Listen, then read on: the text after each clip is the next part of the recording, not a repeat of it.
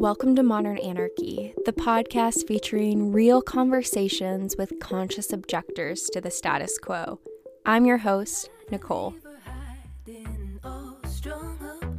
I tried to keep her quiet, but she's screaming inside of me. I tried to keep her hiding, oh, shut up. I tried to keep her quiet, but she's a wild, wild woman. On today's episode, writer and activist Dean Spade joins us for a conversation all about liberating our relationships from patriarchal and capitalist understandings of connection. Together, we talk about building community outside of the nuclear model, choosing to be uncomfortable in order to live more, and feeling powerless to jealousy. Y'all, this episode is ripe with ideas to chew on and to think about. I think one of the big things that I'm taking away from this conversation with Dean is just the reality that this is a long journey, right? Society gives us so many problematic notions and scripts of what it means to be in connection. And as we start to process that and see those things, there's a lot of shame and guilt that can come up in terms of feeling bad for engaging or not being aware or never feeling like you've figured it out completely. And I think that's part of the journey, right? In many ways, we are fish living in the water that is patriarchy. And sometimes it's hard to even see that because it's just the air that we breathe, right? And so in that, having compassion for yourself and for the multiple ways that all of us are going to mess up and all of us are going to fall flat on our face, because that is what it means to be human. And in that, I want to invite you to have curiosity as Dean and I talk about the multiple ways that society has constructed what it means to be in connection. Just asking yourself, are these practices that I have been engaging? Are these practices that I want to continue to engage in? A lot of our conversation was also about the autonomy that we all have to pause and reflect and to process through the emotions that come up and maybe even recognizing the patterns that we continually fall into and having that awareness to realize we can choose something different. And that's one of the beautiful things that also makes us human, right? Is we fail, we mess up, and also we have the opportunity to keep growing and to keep deciding what things are in alignment with your values and what things are going to bring you joy and reduce harm and bring more love to the people around you. I hope you all really enjoy today's episode with Dean and find yourself chewing on some ideas for your own relationships today. Y'all, tune in. Hello, dear listener. Before we hear a word from today's sponsor, I wanted to invite you to contribute to the first study on relationship anarchy. If you are a relationship anarchist, I would love to hear your perspective on a couple of short questions that I have linked below in the show notes. My doctoral dissertation was the first study on relationship anarchy, and I'm continuing this research through the survey below. And there's also the option, if you would like, to join me on the podcast to explore a live conversation that will be shared with all of the Modern Anarchy community. Completely optional, whether you do just the survey or looking to join me on the show. Please click that link below, share it with all of your relationship anarchist friends, and I look forward to sharing the results from this research study with you sometime in the future. I'm sending you all my love, and now a word from today's sponsor.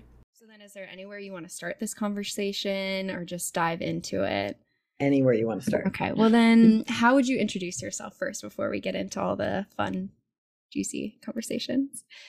Yeah, I live in Seattle. My paid job is that I'm a professor, and my life work is about, this question of like, how do people make transformative change and what are the obstacles that get in the way and what are the counter moves of our opposition. And so I spend a lot of my time like just studying like what social movements have done and are doing, and then being part of social movements to end police, prisons, borders, patriarchy, war, etc.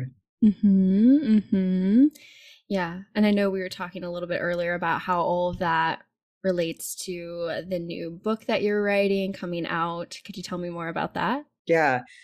So for probably like 7 years, I've been working on what I first thought was one big book that was just kind of like related to how, being in movements myself for the last 25 years, you kind of see like these patterns, like this kind of conflicts we get into again and again, the ways we sort of wreck ourselves, like the kinds of like, ranging from people overworking, people struggling with accountability between each other within organizations like breaking down because people have romantic relationships that are like, that blow up in these ways or are unethical in their dating practices with each other, like kind of the same problems over and over again. So for me, navigating that stuff on my own, like I've also spent the last 25 or 30 years like trying to work on myself, trying to live my values, trying to figure out why I do weird sideways stuff or why I end up in weird, difficult conflicts or what's gone on in my own dating life or in my own relationships with collaborators. And so I wanted to write something that was kind of like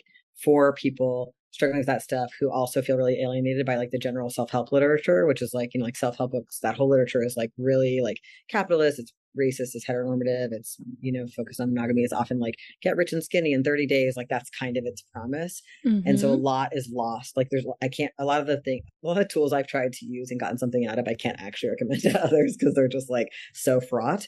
And so basically the project was like, could I capture some of the things I think are useful and interesting, but put them in a more radical framework? Like, can we talk about how we overwork in our movement orgs, but acknowledge that capitalism, white supremacy, and ableism are surrounding that? That's not just because like we're bad workaholics at an individual level. Or can we talk about the dynamics around like romance and sex and the romance myth in our lives in a way that actually is feminist and like, acknowledges this is structural? And so yeah, basically I'm working that project for a while, and it became so long that it's actually multiple books now. And the first one that I kind of broke off, the first chunk that I broke off that I think will be in the world first, is about like sex, dating, romance, friendship, like some of those common patterns that we see in ourselves and our friends, and like some like tools that can be useful for dealing with them. And I've done a couple webinars with a little bit of the content in the last couple of years with Fireweed Collective, and they're online. That they both have like a theme around the romance myth. They both have like titles around that, and one of them is about like the cycle of romance, like the way in which like we meet people, and then we like the complex things that happen that cause us to kind of idealize and project upon them that they're like going to basically meet our unmet childhood desire for love and recognition, and then the ways in which as we advance with people we tend to like it tends to shift, and then we like feel a lot of like we're not aware of this, so we feel a lot of like blame and criticism towards people. So it's kind of like a typical cycle of like romance followed by conflict that happens again and again in people's dating lives, and that I also think you can have that in a friendship or with an organization, and the ways in which when we're not conscious of the pattern, we can really like wreak a lot of havoc on each other and on groups we're in, because it's like you're the best thing in the world, and then later on like you're the worst thing, you're my enemy. So that's just like one example of like one of the small ideas in the book, but I made that into a webinar I think around Valentine's Day last year for 2022 for Fireweed. But yeah, that project is I think relevant to your podcast themes. Yes, absolutely. Because I think part of what you were talking about was the fact that this doesn't just happen in our romantic relationships, right? We have multiple relationships in our lives, and these same patterns can play out in and across all of them, right? And what I'm hearing is like this, idealization of a partner, of a company, of any sort of entity, and not really taking in the full complexities of what it means to be human and to be connected.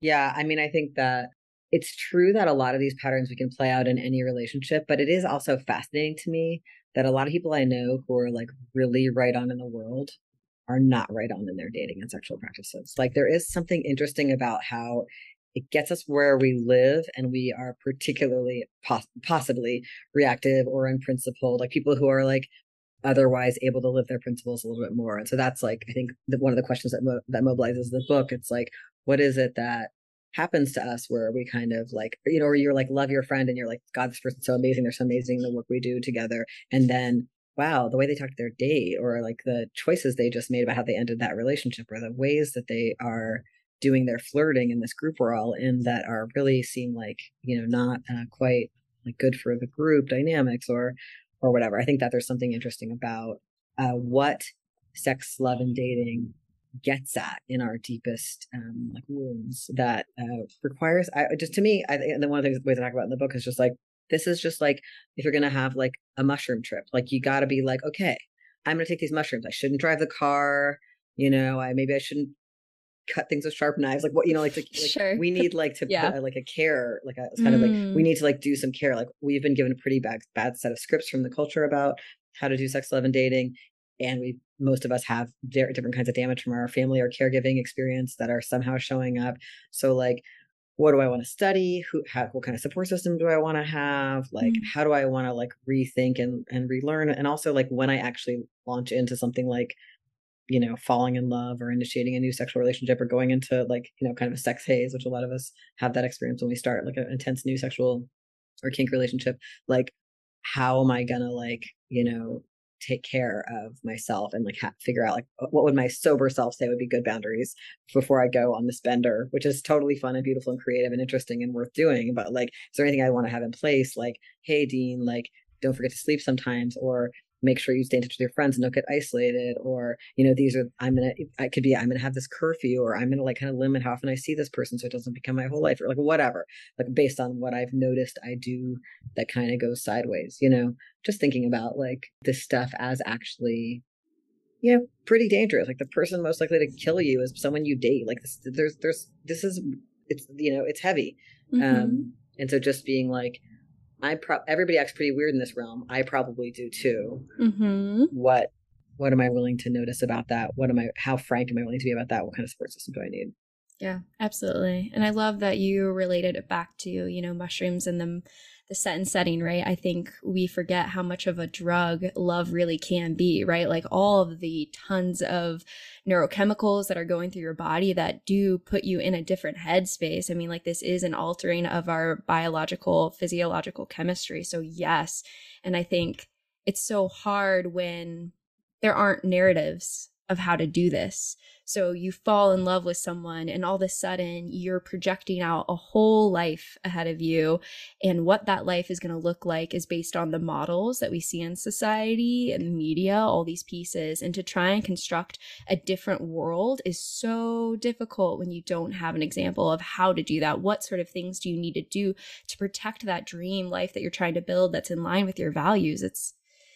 It's tricky. Yeah, and what do you even want? I mean, I think this is very similar to like from my experience of being trans, is that like I couldn't have become like a queer and trans person if there weren't other queer and trans people. So I could like who created space by just being their like freaky, amazing, gorgeous selves. Where I was like, oh my God, I can be that weird. Wait, I can be that weird. Like we're social beings. Like we need each other. And so I think that's similar with relationships. Like being able to find out that there are other ways to have experience of family, or that you can have like a very intense love relationship with somebody and decide not to blend them with your friends or family, or you can decide not to, like, you don't have, or you can decide you never want to live with anybody, or you can live with someone and then decide you don't want to live together anymore, and it doesn't mean you're de-escalating the relationship, or just like these, you can really, really, really care and love somebody without being monogamous with them. I mean, these basic ideas that are just like actually really radical, and people have just been told, the relationship escalator, people have been told like these are the markers of connection, and if you're not into them, if that doesn't feel right to you, you can be so easily peer pressured to do that, because your lover can be like, if you really love me, you do these things. Look at our entire society says so, and all of your friends agree. If you really love them, you do these things. Like we need those containers so much. I live with like in this queer family structure where I have like these two like non-blood sisters, who are like a couple, and they have these two kids who are my nephews, and we planned this whole family structure together, and we all live together, me and my boyfriend and them, and that, even that, like so many people I meet are just like, oh my God, that's what I want. I want to be able to like not be a parent but live with kids, or I want to be able to be a parent but have there be a lot of adults, so I don't have to be overburdened in the way parenting is in like the nuclear family in our society, which even most queer people end up falling into. Like just having each other as models, like just having, I notice when people find out how we live, like that it's like a relief to them that there might even be that option, because they haven't actually met anyone who's doing it, even if they maybe kind of want it or thought of it, like that's just a basic example. And I think it's even more complex when you get into like how terrified people are of jealousy and of change, that no relationships are permanent, all like when with all the levels of talking about open relationships and sexuality. Yes, absolutely. I feel like part of this is the fact that we are lacking community, so much so in our relational world, at least where we're at currently with the, patriarchal influences that created marriage, property, the idea of the nuclear family, and then that sort of system. And we're starting to see how that's not working, right? And so now we're in this state of trying to find like how to relate and create community in a way that allows us to be free in all of our wondrous selves. But you're so right, there aren't examples for how to do that. I would love if you could talk to me then a little bit about like what you do and how you did that, right? If this is something that people really find to be inspiring and a model, I'd love to share that in the space. Yeah, I mean, I think some of the things that are most important for me in my own practice, like friendship is the most important thing in my life. Like I personally believe that friendship is like the most liberated relational space in our society, because love and family relation, like sexual love and family relationships are so fraught, like are just so weighted, and people are so reactive in them. And friendship is the place where I've found myself most likely to be able to give and receive like honest feedback and really grow, like have friends be like, hey, that's what you're doing isn't working, or it's affecting me in this way, and actually hear the big change. Like I just noticed that again and again. And that also has happened to me in family and sex and dating relationships. But I really think that friendship is like also like kind of a weird subversive thing in our society. Like the kind of like straight conservative culture that I grew up around in rural Virginia in the 80s was like, I felt there was an idea that like it was almost like you had friends in high school and then you got married and then you hung out with your spouse and their blood family and your blood family, and that was it forever. Like friendship was almost like a sign of immaturity. Like people didn't like a lot of, and I think in general, there's lots of statistics about how isolated people are in the US and how most people have like a single confidant, and people talk about like, inside a lot of people are like kind of stuck in a community that's just them and their date if they have a date, like, and that's just so unhealthy and brutal. So for me, like, that this has been a conflict in a lot of my relationships. Like I've had, as I mentioned, I'm in this like queer family, which includes other people as well as people I live with. And I've always prioritized, ever since, we've been doing this since our 20s, these kids are now teenagers, and although we didn't always live together, and we had to travel to be together. And so I spent all my, any vacation time I had from my job or whatever, I always was going to see these people and be in this group. And I had dates who were like, wait, I'm your boyfriend. Why aren't you spending all your vacation time with me? And I'm like, because this is what I do. Like, this is my priority. And just, having even that conflict around yeah, boyfriend isn't more important to me than I have many commitments. And like, maybe if certain boyfriends would be invited to be part of that as well. But like, that's not like, just the assumption that like your date will be your number one and only, and you need to prove all the time that they're more important by ditching your friends or whatever, as if friend is like a lesser thing, which for me it's been like central, also because I haven't had a lot of blood family and was a foster kid and all these things. Like friendship has like literally been my lifeline. So I think that's one big part of my practice. One thing I'll say about like my open relationship practice that I think has been a really useful learning is like, in general, I've been like not into like rules. Like I've noticed how people use like a lot of rules to control each other and to criticize each other. Like, to be like rules can be a space in which inevitably people do some small violation. And then it's like a chance for me to take out all of my jealousy and control issues by being like, you were 1 minute late. You know what I mean? Like the way that I practice is not rules centered, although like there's a couple like guidelines or things that I like that are on deck with me with some people or whatever that we prefer. And I think one thing that has been a really beautiful practice for me has just been like, the point of these guidelines is not that they're rules. So like, yeah, it's okay if you mess it up. It's okay if you mess it up. It means that either it doesn't work for you or like, oh, something went on. Like it's never about anyone getting in trouble. I'll give an example, which is that like I told my boyfriend I was going to go I was having a phone call with another lover, and I was going to come back and be like, meet him in bed by 11:30. And then I stayed on the phone till midnight. And he was like, oh, that was kind of a bummer. And I was like, yeah, that was a bummer. Like, I don't need to do that. And I absolutely don't need to do that. But there was like, there's no, like, it wasn't like a vehicle for him to like feel everything that's hard about that he might ever feel about being in an open relationship. You know what I mean? It's just like, or like, it's like we both, or there was a time in which there was something around one of our guidelines that was like a little, like he did something that was like a little unclear around it.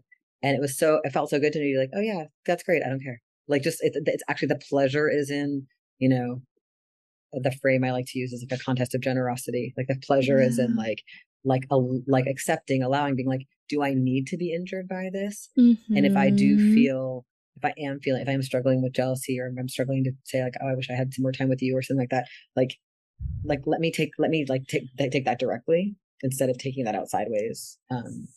I just think this is big, just because I just notice a lot of people in open relationships like racking up resentments and stories, and like, it's, we do need to figure out how to be trustworthy to each other. That is a real thing. Trustworthiness is like a skill. We need that in all areas of our lives. So figuring out like, hey, am I downplaying stuff? Am I misleading anyone? Am I, people do that stuff, and like I've been a person who's done that in my life. Like being able to figure out, wait, when am I downplaying? What am I downplaying because I feel shame? What's going on with that shame? Do I need to talk to a friend about that shame? Do I need to talk to my lover about that shame? Like figuring out why I'm downplaying, or why I'm doing anything deceptive. These are very important things. So we need to become trustworthy. But we also like, and if we really think the other person is trustworthy, we got to like work that out. Maybe we shouldn't be doing this with them, or maybe we need a different set of boundaries to protect us from what about that feels unsafe. But like the other piece of it is being like trusting and generous. Like actually, if I really believe in my own sexual freedom and the other person's, and I believe that they're on a path in their own like sexual expression and healing that is separate from mine, and that is like beautiful and gets to develop, like I need to not like live in judgment and like not be looking for ways to get them in trouble. I just noticed this a lot. And I think that in other times in my life, I struggled with like expressing my jealousy by kind of like feeling like I wanted to find a way someone else had done something wrong.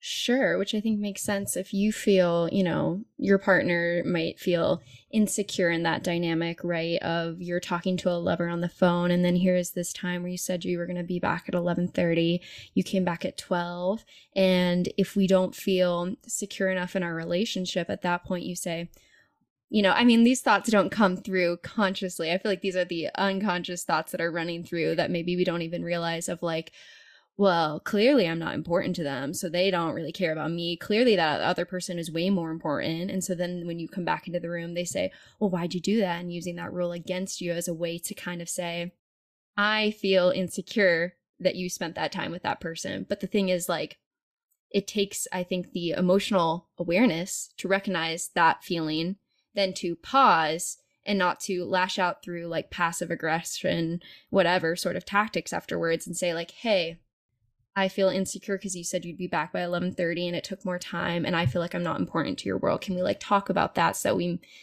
come together to feel more secure in that? And I think like if you don't have those processes and that awareness, then it is going to come back in that way, because inherently the dynamics can feel insecure in some ways when you start adding more people. Like that is a reality. Like when you start to share, to like feel secure, and that takes like an extra level of communication, vulnerability about how you're feeling in so many pieces. So I think it's a lot of work. I feel like anyone who doesn't think that open relationships are a lot of work are misunderstanding what it means to truly really relate and be vulnerable with other people.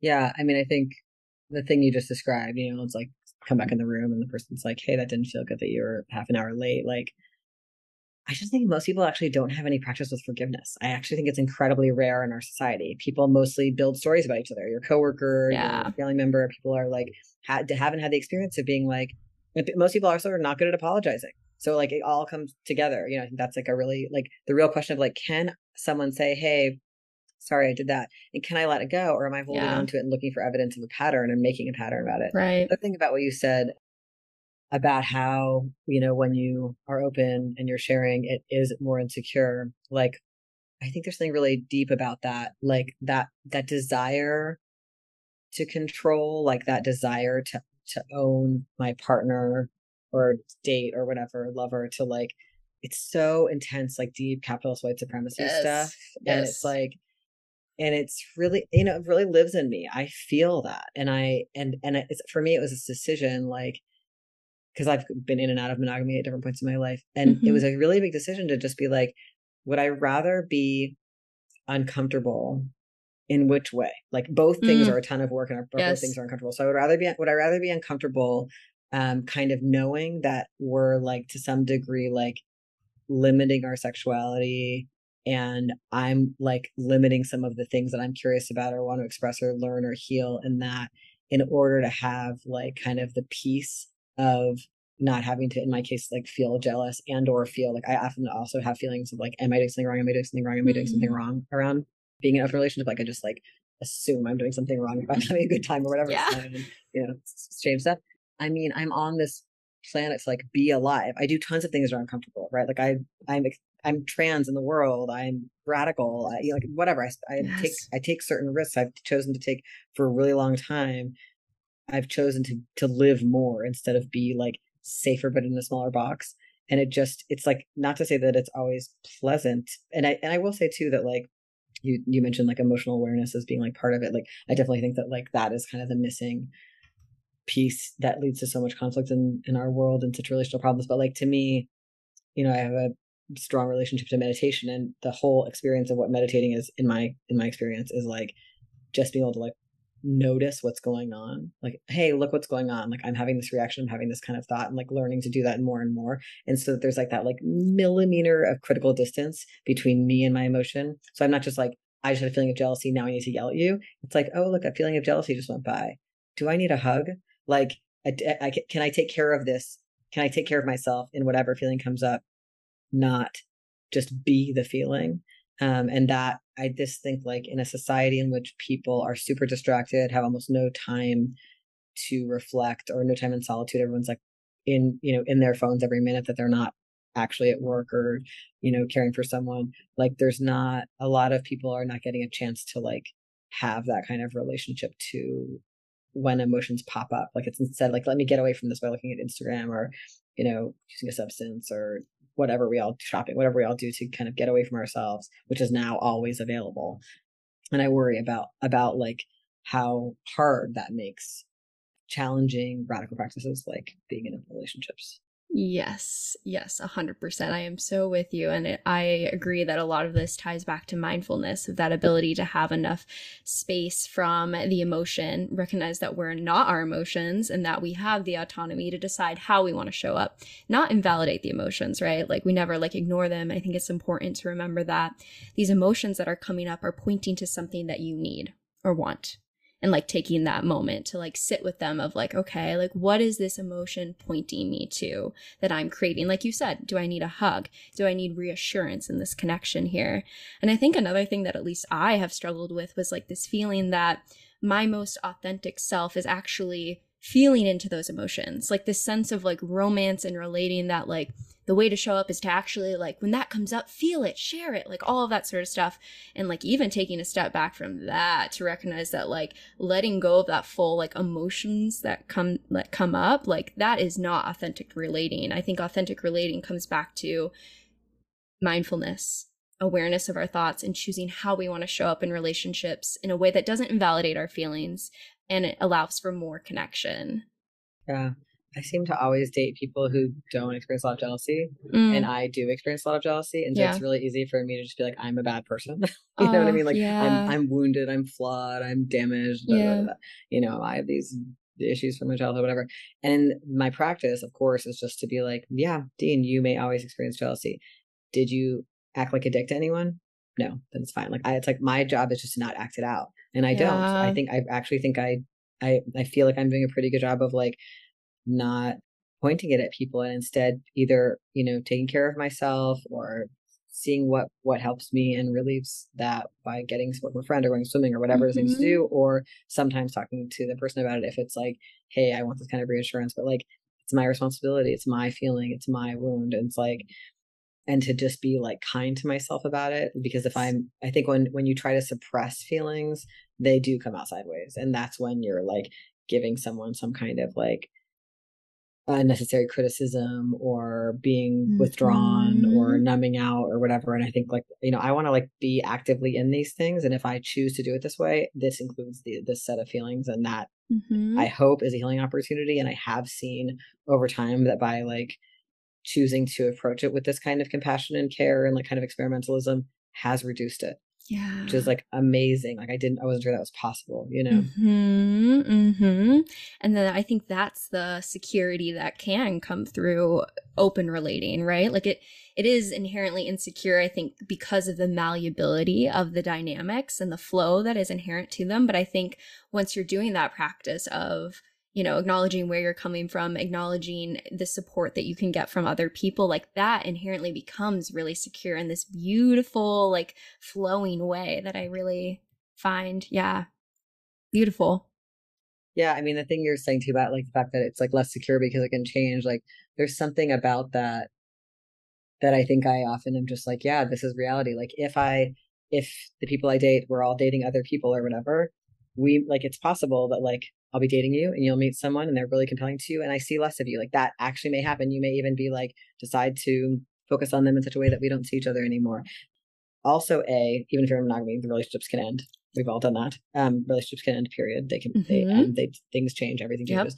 So you can't stop changing. But also for me, this like politically, this is about this relationship where like the state form itself wants us to have relationships that are pretend to be permanent because the state form itself pretends to be permanent. Like the idea of the nation state is that it is permanent, even though, of course, you know, all countries start and end. But the story about permanence and that we should affix ourselves through marriage to the state and that we should, you know, and it's the whole fairy tale of like happily ever after, like that there should be kind of like an unchanging. And this is also, I think, they're like romance books and stuff. All of them are like, it's like, it's going to be like early romance and all of this hotness, and it's going to be that way forever between these two people. And people find a lot of disappointment. It's very painful because disappointing, and you know, there's lots of conflict about that. So like, what if instead we actually noticed the reality, which is that everything constantly changes and nothing is permanent, especially in humans, human emotions, human relationships. And we were like, wow, I am on this ride. I just am. I don't get to not be on this ride where everything changes. So I'm going to like find out what there is for me on this ride. Like, wow, like what do I learn by the fact that I get to change? I don't have to pretend I'm only attracted to the one person I ever, you know, since we met, I felt exactly the same way because actually that's not how it is. Or I don't have to pretend that nothing has shifted and grown. And also that can mean that things can deepen or widen. Like it's not only loss, that you're not always in whatever it was when you first started. You know, like I think I was talking to one of the people from Fireweed Collective after my Romance Myth webinar, and the person was saying that they feel like part of the romance myth is that like relationships are not allowed to mature, that like it's supposed to always be just like it was in the first, you know, year or however long that period is for people. Right. And that's so interesting. You know what I mean? That it's kind of like a stunted development when of course, and I think part of what's in like my book that I'm finishing now, you know, a lot of it too is like, okay, how can I act responsibly given what an intense drug that early period is? Like, how can we also be recognizing the different phases have different qualities, and that we may need to notice where unethical behavior might be likely to emerge, you know, at times in some of those phases, you know, like how people treat, or if people go into resentment and then they're unethical towards their date, or they go into contempt, or, you know, whatever, but also certainly in the period of like falling in love, many people, you know, ditch their friends and don't show up to their activist obligations and, you know, do somewhere, you know, or like if they're in a relationship, like are really unethical to their other dates and lie and whatever, lots of things. Yeah, absolutely. Like that new relationship energy and how that changes the dynamics. And I think it becomes so important to think about all of that, because when you are in a web of multiple relationships, that changes and affects other people. So it's not like you're just affecting yourself. At that point, you're causing harm, neglect maybe to the other relationships in your world. So it like there's these other layers you have to be considering when you're making these decisions to take on a new relationship. So suddenly it becomes very interconnected. Yeah. And also if you took on a new job, that might happen. Yes. And if you got sick, it might happen. And if you got pregnant, it might happen. So also not like, I think that the other side of it could be that we could I think some people also try to make open relationships secure, like monogamous relationships, like promise me nothing will ever change. And it's just, the real question is, why are we all so afraid of change? And what would I have to do to be able to sustain the reality that my desires and time and capacities will change, as will my dates? And like, that's in the same way of recognizing like we're all going to die, or we're all going to age, or we're all going to get sick in different ways, and, you know, be whatever, like just things change. And, you know, like that is really painful for people. And I think that like you could be in monogamy, or you could be doing something else and still be trying to force things not to change. Yes, 100%. Yes, I love you're preaching like all my ideas. I always relate it back to that of like, yes, death is coming. Like the fact that we're so uncomfortable with that reality that things are going to change, I think it does parallel in all these other ways as well of like, yes, this general unease with change. And so I feel like the answer, if there is an answer to that, right, is like, how can we learn to feel secure within ourselves? And I don't mean in some sort of like individualistic, go off into, you know, your own little recluse world, but like, how can we gain some sort of stability, trust in ourselves to navigate the relational fluxes that occur? And especially what you said, yes, of like monogamous people, the same thing happens. You have a new job, maybe you take on a new hobby, maybe you get a niece, maybe you get all these other pieces. I think people forget that like these are relationships that you have time and energy that you devote to, right? Like even this podcast that I make is a relationship. I spend time creating, devoting to it, and it takes away from my other relationships, right? And so like, yes, change is inevitable in all of that. And at the same time, how can we find the security within ourselves and our interconnectedness to be able to like ride those waves of change?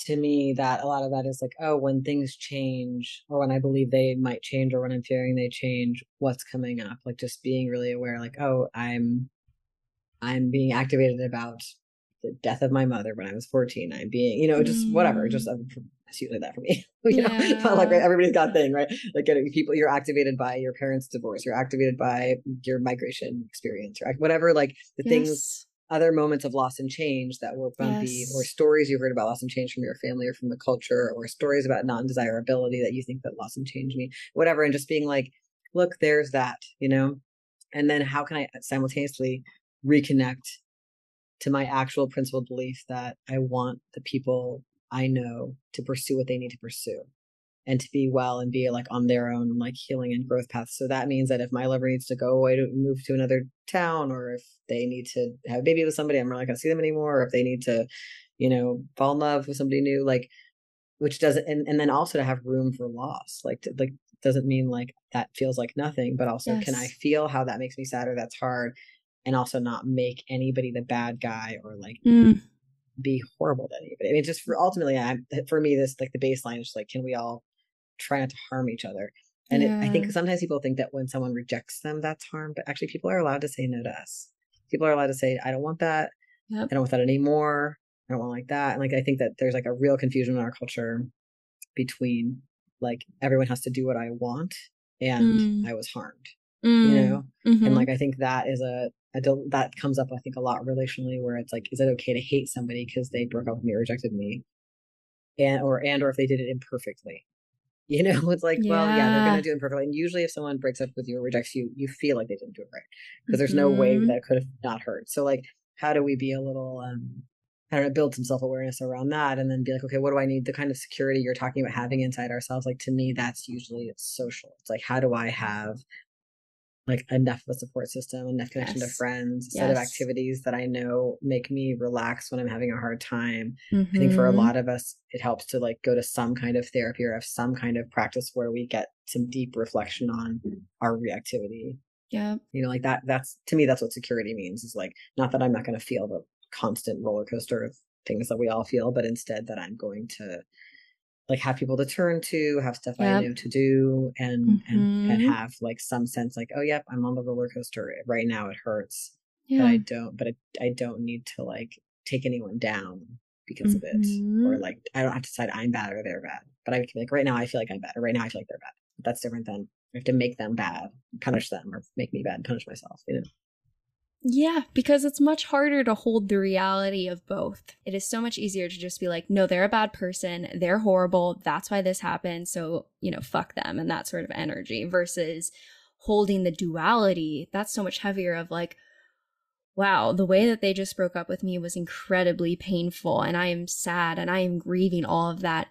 And that person did the best that they could. And having that sort of space of like, whatever that was, that's how they showed up, and not taking it personally, because we also have to remember that everyone's going on their own journey doing the best that they can. And so, yeah, how can you hold that duality? I think that is an active practice because, at least from my experience, you know, you have that frustration and it's hard to like hold that space, take a step back and like reflect and be like, no, like this does hurt me. That's a valid emotion. I wish they would have done better, but I also see where they're at. Yeah. And like, it's, and like being like, I can be angry. Yes. Like absolutely. anger is great. Yes. It's like all the feelings are okay, but it's like, Yep. do I need to do anything? Do I need to try to get everyone in our circle to hate them? No. Do yeah. I need to try to get them banned from this or that space? Like just trying to be like, you know, just trying to, I think that idea, that fundamental abolitionist principle that no one is disposable, like just trying to like, I can be really mad at them. I cannot want to talk to them. It's great. You can have boundaries where you don't want to talk to people, you know, I Yep. need space, whatever, but like, Yep. do I need to take them down? Because doing so would feel better. I'd get support from my community that would look at them in the same way, and I'd feel validated in my experience of pain that I'm struggling to validate on my own. Although most people, I would say, do not feel better when they go on campaigns against others.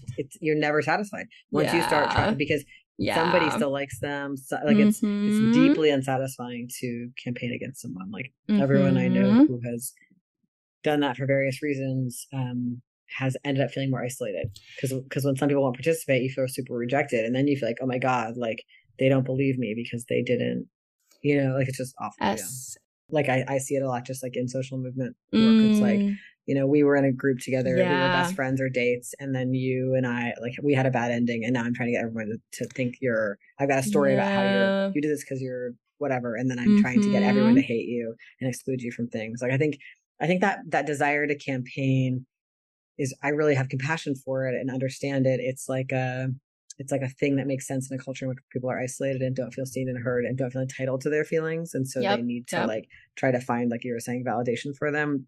But I think it's one of the more dangerous tendencies in our movements that produces like a kind of conflict that's really enduring, where it's like the whole community has to line up. Are you on, you know, this side or that side? Or where if you don't do what I want you to do about the pain I experience, then now I also got a label for you. Yeah. So I'm saying that person did it because they're sexist. Now I'm saying you're sexist if you don't do everything I want to exclude them. And it just becomes these like massive, massive rifts, and it's not actually stopping bad behavior. You know, it's not stopping people from being like actually sexist, racist, ableist, etc. in our movements. Like we need some, you know, some other approaches. And I feel very like, it's like, I think campaigning is what we do when we feel actually very alone. It's like very individualized, you know? Yeah, to gain people so you don't feel alone in that suffering.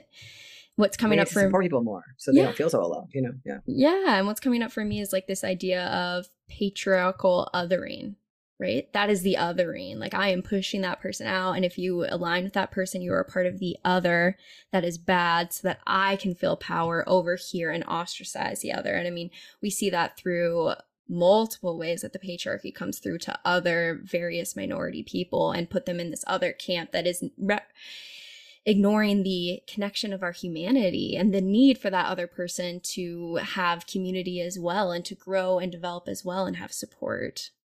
Yeah, I mean, I think it's living in a prison-based society. It's like the idea that we get from childhood is like that there are good guys and bad guys. Yes. We all want to be good guys. We all want to identify bad guys, and like doing that feels like a life and death matter. And so then, you know, I think a lot of people experience their internal, it's very subconscious, like, you know, this like kind of like deep binary in that way. And so it's like, when you're with me, you're a good guy and you can do no harm, and then I'm actually not saying, oh, hey, the way you said that actually hurt that person's feelings. I'm not giving you enough feedback when you're on my good guy list, and when you're my bad guy list, it's like you're dead, you're canceled, and like that emotional dynamic, I think also is how we're seeing ourselves at the same time. It's like, oh my god, I did one thing wrong, I'm the worst person ever. Or it's like, I'm the best, I'm the worst. It's like this, people toggle between grandiosity and self-hatred, not all the time, but like on hot topic issues within themselves. And like, it's like, how do we, I think a lot of what you're saying is like about like, how do we hold complexity, and how do we have like the nuance that like, I mean, one of my favorite 12-step slogans is, I'm not the best person, I'm not the worst person. It's like, yeah, we're all just in here muddling around, and everyone else is too. And it's not surprising that we all make mistakes a lot. And the qualities we need to cultivate are the ability to give and receive direct feedback, the ability to apologize, the ability to forgive. Like these are profound qualities that we are terrible at. because living in a prison society teaches us not to use those qualities, but instead just to like have people either on a pedestal or, put them in a cage. Right, right. And I think what you're hitting on is so important about how those then come internal. I'm thinking about Foucault and how these ideas into yourself. So then, yes, you see yourself as good or bad person rather than the complex human that you are, that we all are, that can make mistakes, that can hurt other people, that can be a leader, that can be so compassionate. And we can hold both, because that's what it means to be human, is to be able to do both and to then use mindfulness to choose how you want to show up in the world. I think like that's why I hope we can come to that space of being able to see that duality and hold that duality. Yeah, I mean, I think I worry that some of the community dynamics in like, polyamory or open relationships or whatever these kind of communities we want to talk about can actually reinforce perfectionism and shame. Like if we're like trying to perform it perfectly publicly and not have any of the feelings we're not supposed to have. And I think that stuff can just feed right into that same mindset within us and cause us to behave poorly, like to each other, and do sideways shit because we're not perfect. Yeah, which makes sense when you're a minority wanting to be that model, wanting to be that perfect, example of what it looks like, because society doesn't accept us already. So let me show you the best of what it is. And like, I feel like some of the ways that I've seen that is like the non-monogamy poly community, like talking poorly about monogamous individuals who choose that, and who then come and say like, well, if you have jealousy, you need to check yourself, right? Like this, like pushback on this sense that something's wrong with you if you're jealous. I mean, also, if we believe in consent, we cannot judge people for being monogamous. Like I don't want to create a new society in which you're bad if you're monogamous. Like we just flip it. Like the whole thing with consent is I want people to actually do what they want. I want them to be celibate if they want to be. I want them to date and fuck a million people. I want them to date and fuck one person or whatever they want. Like the whole thing is if you don't feel like you're in choice, it's not going to go well. Like you're not going to have the experience you're trying to have. And it's not going to be good for the people you connect with. Like, and so the idea that, I mean, the thing I've always felt about this is like, you can hurt people terribly and be wildly irresponsible in polyamory or monogamy. You can have deep, meaningful, connective experiences in polyamory or monogamy. Like, it's like, there's neither of these. It's true that monogamy is tied to a set of private property-based social relations that we want to dismantle. It's true, like the monogamy requirement is, and the monogamy norm is, but the problem there is norms, not behavior of monogamy, right? And so, like in our society, like choosing not to be monogamous is countercultural and can feel like liberation to people in particular ways because it's like not on the menu of what's society accepted. And being monogamous can be pushed and normed, but the problem there is all the pressure and non-consent. Not like inherently choosing to have one date is not, there's nothing good or bad about it. It's just like are people getting to find choice in it? And so the thing where we shame people for, in any subcultural context, like I've been when I was like really young, queer scenes, we really shamed people for not, like it was like you were supposed to be like all the way gay or all the way lesbian, and like it was terrible that it was like this, whatever. You can find ways to just like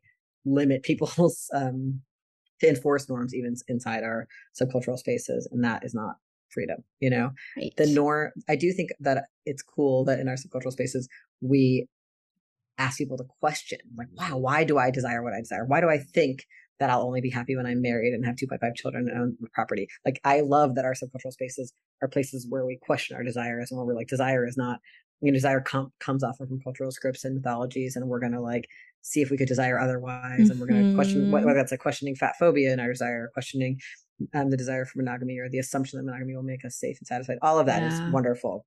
But that's different than criticizing people in a way that's like designed to shame them. Like that's shame is like liberation rarely comes from shame. Right. Yes. If that's just going to push someone further into a space of lack of curiosity, right? When you shame someone, defenses come up, and that is the opposite of what you were just talking about, of curiosity, asking questions, exploration. And so, no, shame is not going to foster that in people. So yes, if anyone hears that alone, just like try to work on letting go of the shaming of others. And I think some people want to help people expand, but doing it in shame is not the way to do that. And I appreciate what you said about like, yes, monogamy comes from like a patriarchal structure and all these other pieces. And I think that's worth examining, right? Like I have nothing against people who choose to do, monogamous dynamics. It's something I've engaged in at times and go back and forth in some sort of whatever feels good flow, relationship anarchist way for me. And I think some of the pieces of that I do like to call into question are like, some of what we talked about earlier, like the concept of emotional fidelity, right? Like the concept that you can't have deep, emotional, intimate partnerships with other people than your monogamous partner. That sort of stuff I call into question, because I think that sort of relating is not necessarily now about the monogamous dyad. Now we're talking about relating to your whole community. Like that inherently, I think, should be questioned. Yeah. Yeah, and I think, that thing that I was thinking about how centrally I value friendship, but just like, yeah, I really think that like my primary belief that maybe is where I would say like the most interesting thing to me about relationship anarchy is the non-hierarchy, I get to think, I have all these different friends, all these different relationships and possibly different lovers or whatever, who all, and family members or whatever, who have or different people there's not one person I want to connect with everything about, right? Like the person I want to talk to about like my new intellectual project, maybe this person, and this other person I really want to connect with about art, and this other person I really want to talk about like our shared family history stuff, and like the idea that I should do everything with my boyfriend. And that, it was really significant to me when my dad died that I brought my like dearest old friend to his funeral, not my boyfriend. Like that was who I wanted to have there, and that my boyfriend like took no offense to that. Like there's not like we just have a sense and feeling that there's no reason we need to do everything together or be everything to each other. That illusion is not part of our relationship, and that feels to me like so essential. And that thing you're describing about like that emotional fidelity, that story that you should be in this community of two, is so, it makes people just so isolated and miserable. And then that makes that relationship so miserable, because it's like, of course you can't be all things to me. You're not like, we have a set of shared overlapping interests, and then also things that are different, which is what makes us interesting to each other, that we're different, like it's so frustrating to see people expecting that, and to see people like then move in the world only as couples, which is just like, to me, like, rarely like safe or satisfying. Because, dare I say, it goes against our nature. We are social beings.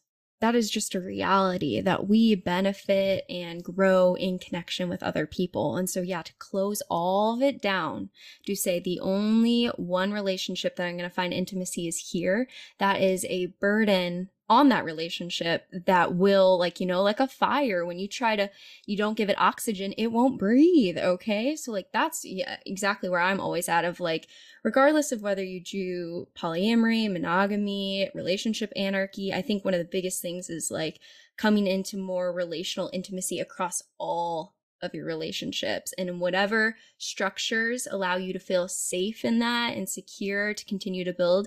Go for that, do that. But trying to place all of your relational needs on one person will fail. So true.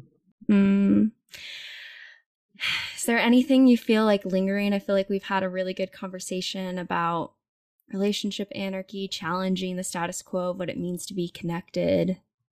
I don't think so. It's really fun to talk to you. Mm-hmm. I don't often talk about these ideas in this way. It's fun. Yeah. Oh yeah. I mean, I could keep going. This is what I write about. So yeah, it is fun to get to have like someone else who like shares the same space. I think one of the things, if you have more space to chat, do you feel like, okay. Yeah. One of the things I find interesting about relationship anarchy is like the deconstruction of the monogamy, non-monogamy binary itself. Will you say more? Yeah. I mean, that mode in a binary is a reflection of the patriarchal structures that place romance and sexuality at the top. That say how I define my world is going to be monogamy or non-monogamy, right? And when you take away the hierarchy, like that sort of lens doesn't even make sense anymore, because then we're all non-monogamous to a degree, right? Because then we're all poly at that point, because I have multiple relationships. Because polyamory isn't just about romance and sex. That is a mononormative patriarchal understanding of placing sex and romance at the top. Once we take that away, it's a whole different world. What you're saying is making me remember something in that book, Polysecure, which I kind of read quite a while ago now, so I don't remember, but I feel like the author had like a chart that was like about kind of like how emotionally exclusive and how sexually exclusive your relationship is. And it was really cool to talk to some different friends about it and talk about like who we, that a lot of people we are friends with, even if they're in sexually exclusive relationships, are in really emotionally not exclusive relationships, like have really deep friendships, or do, you know, have sleepovers with friends, or go on camping trips with friends, do things without their date, basically. And how just talking to people about like how health giving that felt like it is, or how well-being enhancing that is for a lot of people I know. That feels different than the kind of like, you only ever see me in the world with my date, and you only get to interact with me with my date. And, you know, I've known people who had almost like an agreement in their relationship that they weren't allowed to talk to anybody about their relationship, like their other friends. Like that to me can really like border on getting into like domestic violence dynamics, because it's like, if I'm not ever allowed to tell any of our friends if things are hard between us, then relationships are hard. They just are, you know, like this kind of like extreme loyalty that is isolating. Like, you know, that's I think the worst case scenario of that kind of emotionally exclusive relating. Absolutely. Yeah, it can, it isolates you. Again, exactly what we were talking about before. And then, you have no one to bounce that off, no one else to connect to. And I think that's why at least the ideas for me of relationship anarchy are applicable to both, right? At least from what I've done some research, and there's no academic research on relationship anarchy. There's one paper from a queer feminist in Spain that talks about the political nature of it, but beyond that, there's nothing. So a lot of this is also just like, you know, blogs, other sorts of pieces that are out there. And one of the blogs that I was reading was talking about how, like, if we understand the monogamy, non-monogamy, like relationship anarchy is like this third point that is kind of like outside of that binary. And in that way, I feel like the aspects of relationship anarchy, the values, are applicable to all relationships. So you could be monogamous and a relationship anarchist, and that's within the bounds, as long as you're working to do exactly what you're saying, right? Of like removing the focus, the isolation to one romantic sexual partner being your whole thing, and opening up your relational world to more people.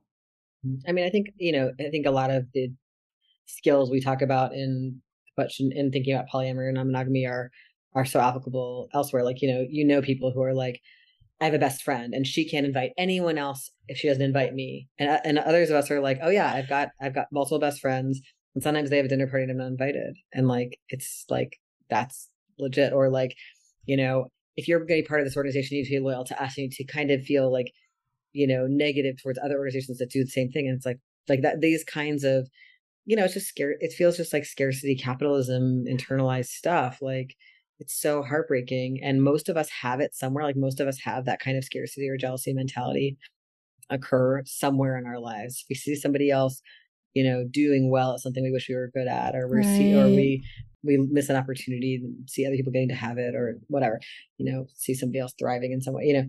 And it's just like, can we be like, that's okay. It's okay to feel that like, how could I live in this culture and not feel that? Especially because most of us have not gotten all the love and care and attention that we needed, because we live in a culture that, you know, forces everybody to spend all their time like terrible jobs and not, you know, caring for each other. But can we have compassion for that and not be like, I'm going to now act that out by like, you know, giving you the silent treatment because you invited someone else, not me, or whatever it is, you know, like that. Just like this kind of, I mean, I think this is what all countercultural stuff is. Like, can I live in this society and not be of it? Can I live a different way? Can I try to change like my reactions to things?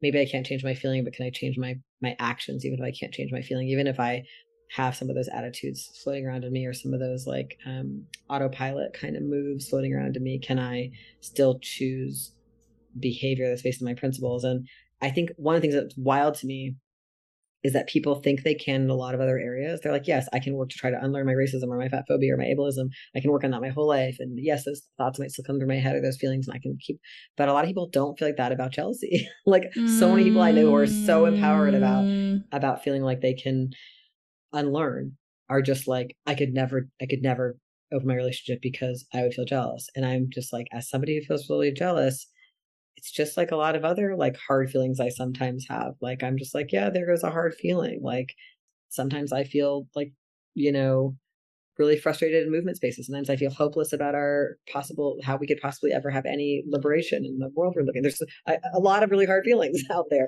and yet I endure, you know, and it's just like, and yet I still try to do things I believe in. And I'm sad a lot that I think people feel so powerless specifically about jealousy and let it be. I think that the story in our culture is that jealousy is intolerable.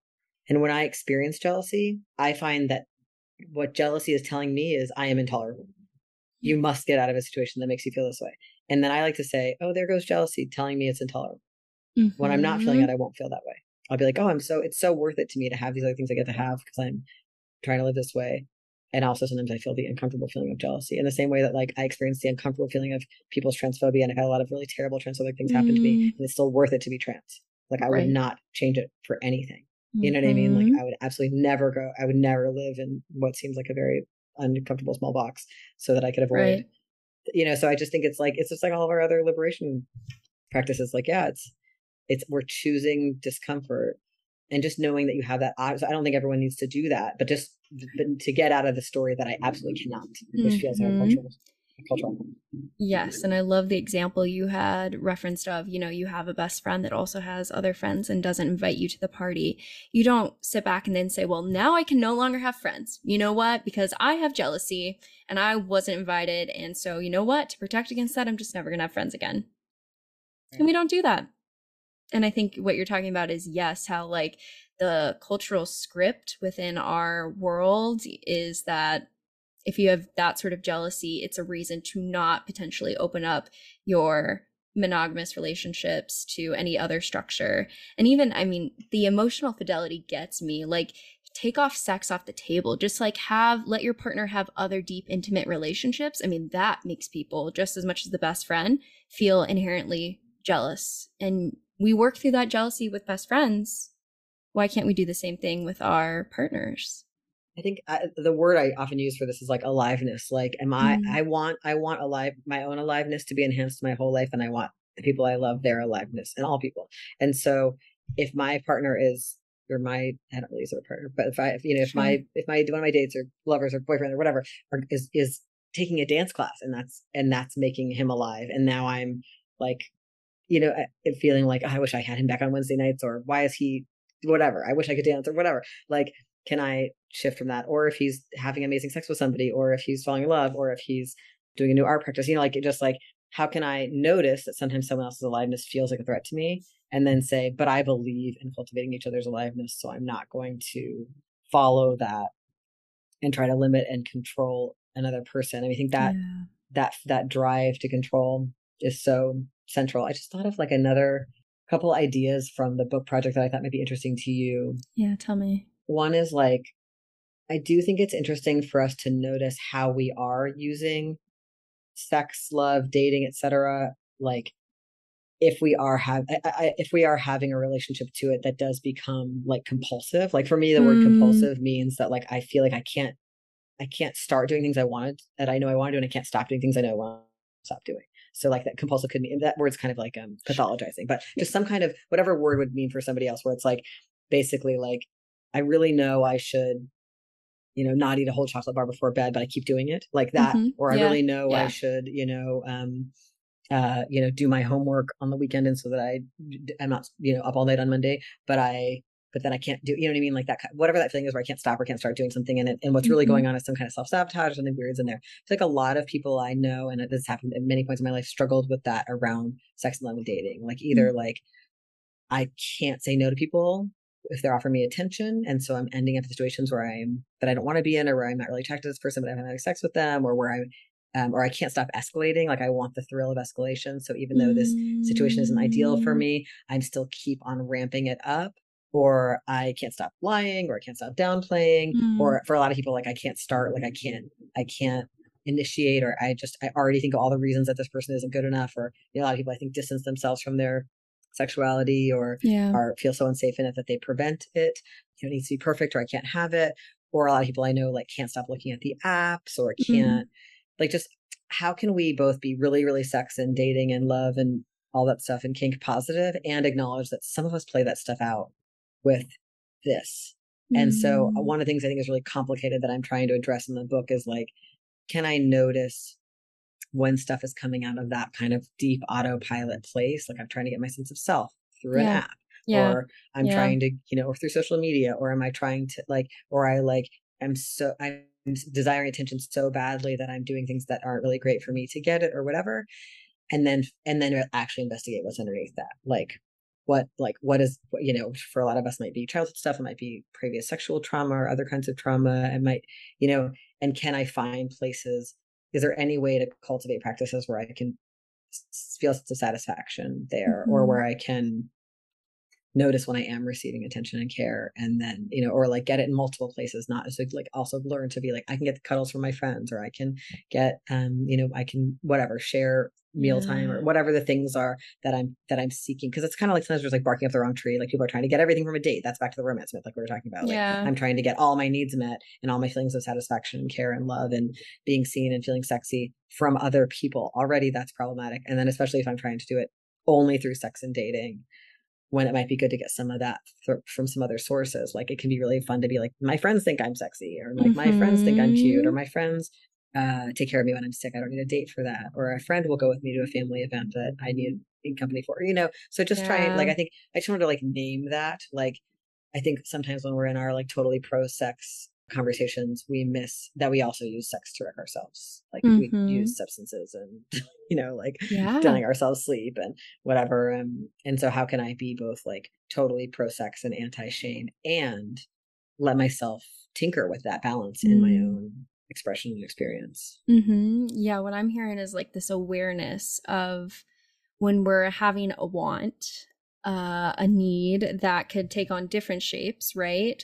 Or ignoring a want or need in terms of saying no to sex and other stuff like that. Like, what is the thing that we're wanting, right, out of that dynamic? I mean, so I'm a sexual assault survivor, and that was something that was definitely really tough for me, of like being able to say no in dynamics that I didn't want.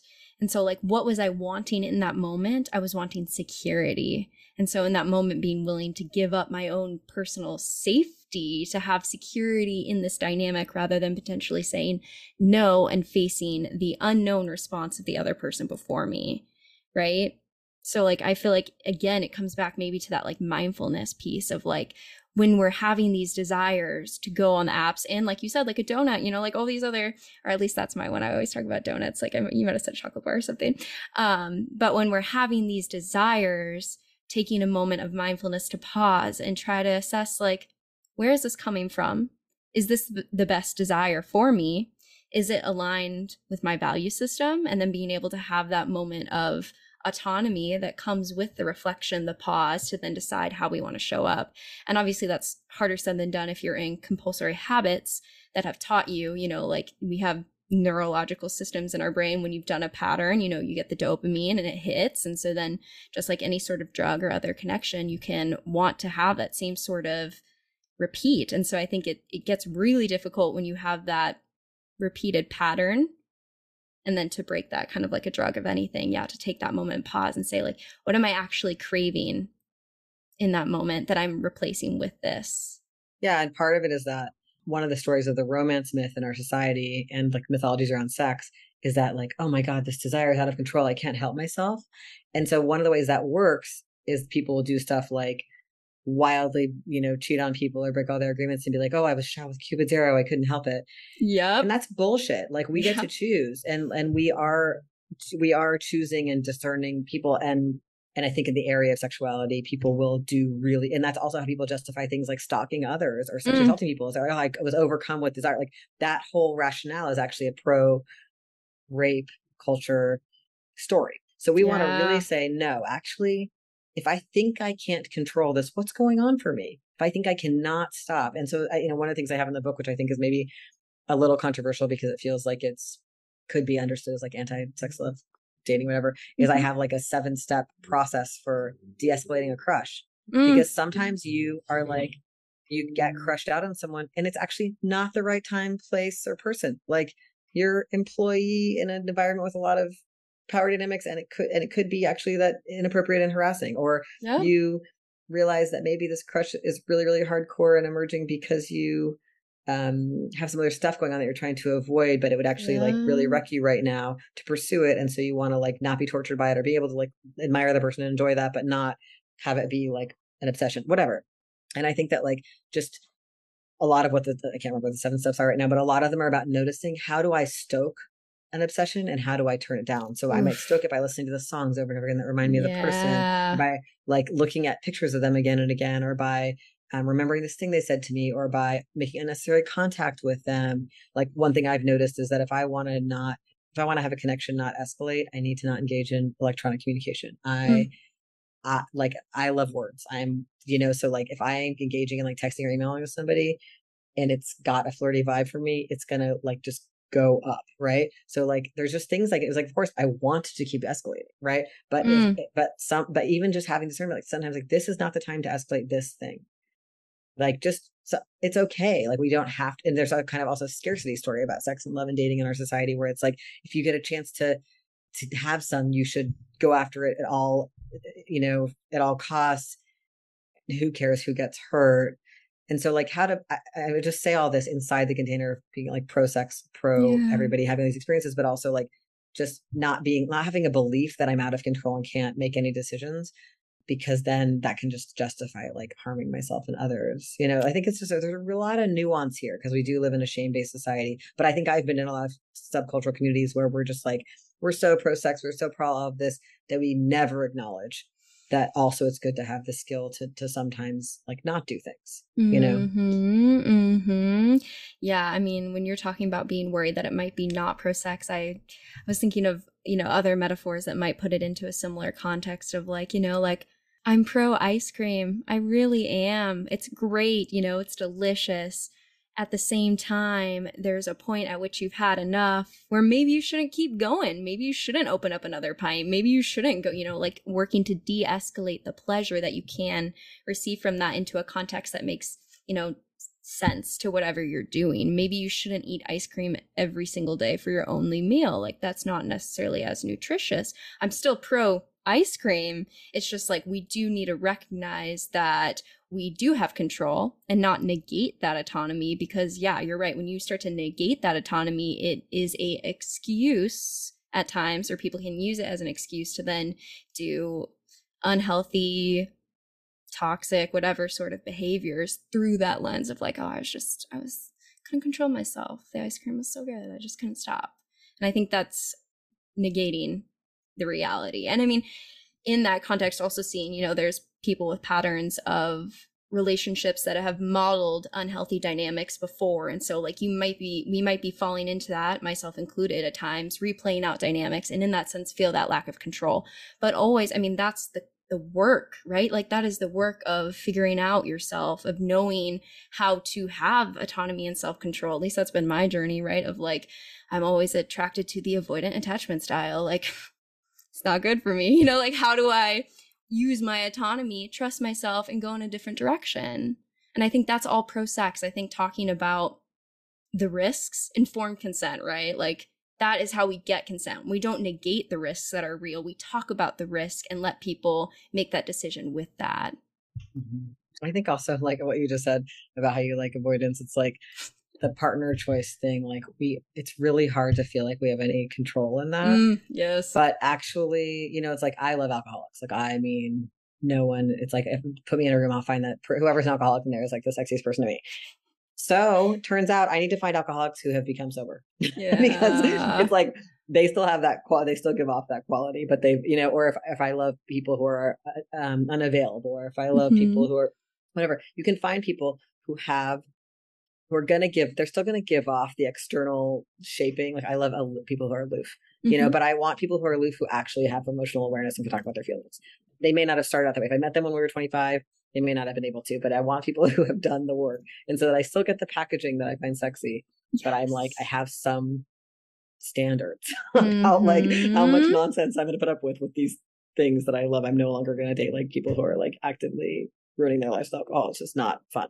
So, and it bleeds over into my life. So I think just like finding that we can also become discerning about about the fact that we have those drives. And that's different than being like, I'm totally out of control and Cupid's arrow struck. But instead, like, oh, like, I mean, I had a friend recently who started a relationship with someone, and it was like, it seemed like there was all this potential, and and realized that the person like just didn't have a set of emotional skills that they needed, and got out of it. And I was like, wow, I'm really impressed, because most of us just don't get out of it when it's going to be a painful, bad match. It's like, if you know you need something, basically, am I going to be accountable to myself? I've learned this again and again, and yet here I am again, and I'm dating somebody who's who's doing this thing that I've again and again said to myself and my friends, hey, that always ends up being hurtful. Yeah. So just like feeling that, like what you're describing, the word autonomy, like feeling like, oh, I have enough capacity in myself to be a chooser, instead of to just be like, oh, Cupid's arrow struck, and now I'm going down this road of misery. And, all my friends are like, oh God, there he goes again, like, we're going to be supporting Dean through this again, like, which I'm sure they would be lovely about, but what I mean? Everyone's so frustrated when we all just do the same things over and over again. A lot of the book I'm working on is just about like identifying the patterns, and being like, is there a way to have choice? I'm looking at the time and realizing I should go. It's so good to talk to you. I know, it has been so lovely just to bounce off ideas and co-collaborate together.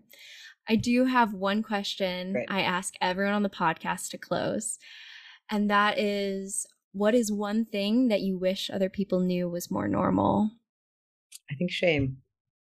Shame tells you you're the only one who's like this. You're worse than other people. If people find out this, they'll leave you.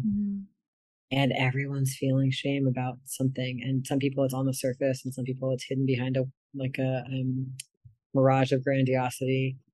But like, and shame tells us to hide. It tells us, don't mention this to anyone. And I found it very useful when I'm having shame to try to clear it up by checking it out with somebody I trust, being like, I'm feeling shame about this.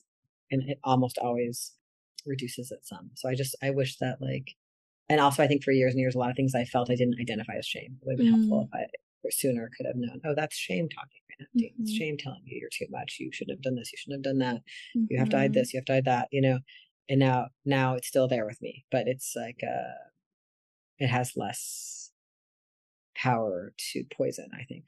Right. You have a different relationship to it. You see it now and are able to respond to it. And I think that's, at least for me, this is where mindfulness always comes back, right? Like, even in meditation, you get frustrated, like, why am I struggling to meditate? Like, and it's like, the more you engage with that, the deeper you go into that spiral, rather than like recognizing the shame for what it is and taking that moment to know that now you're awake.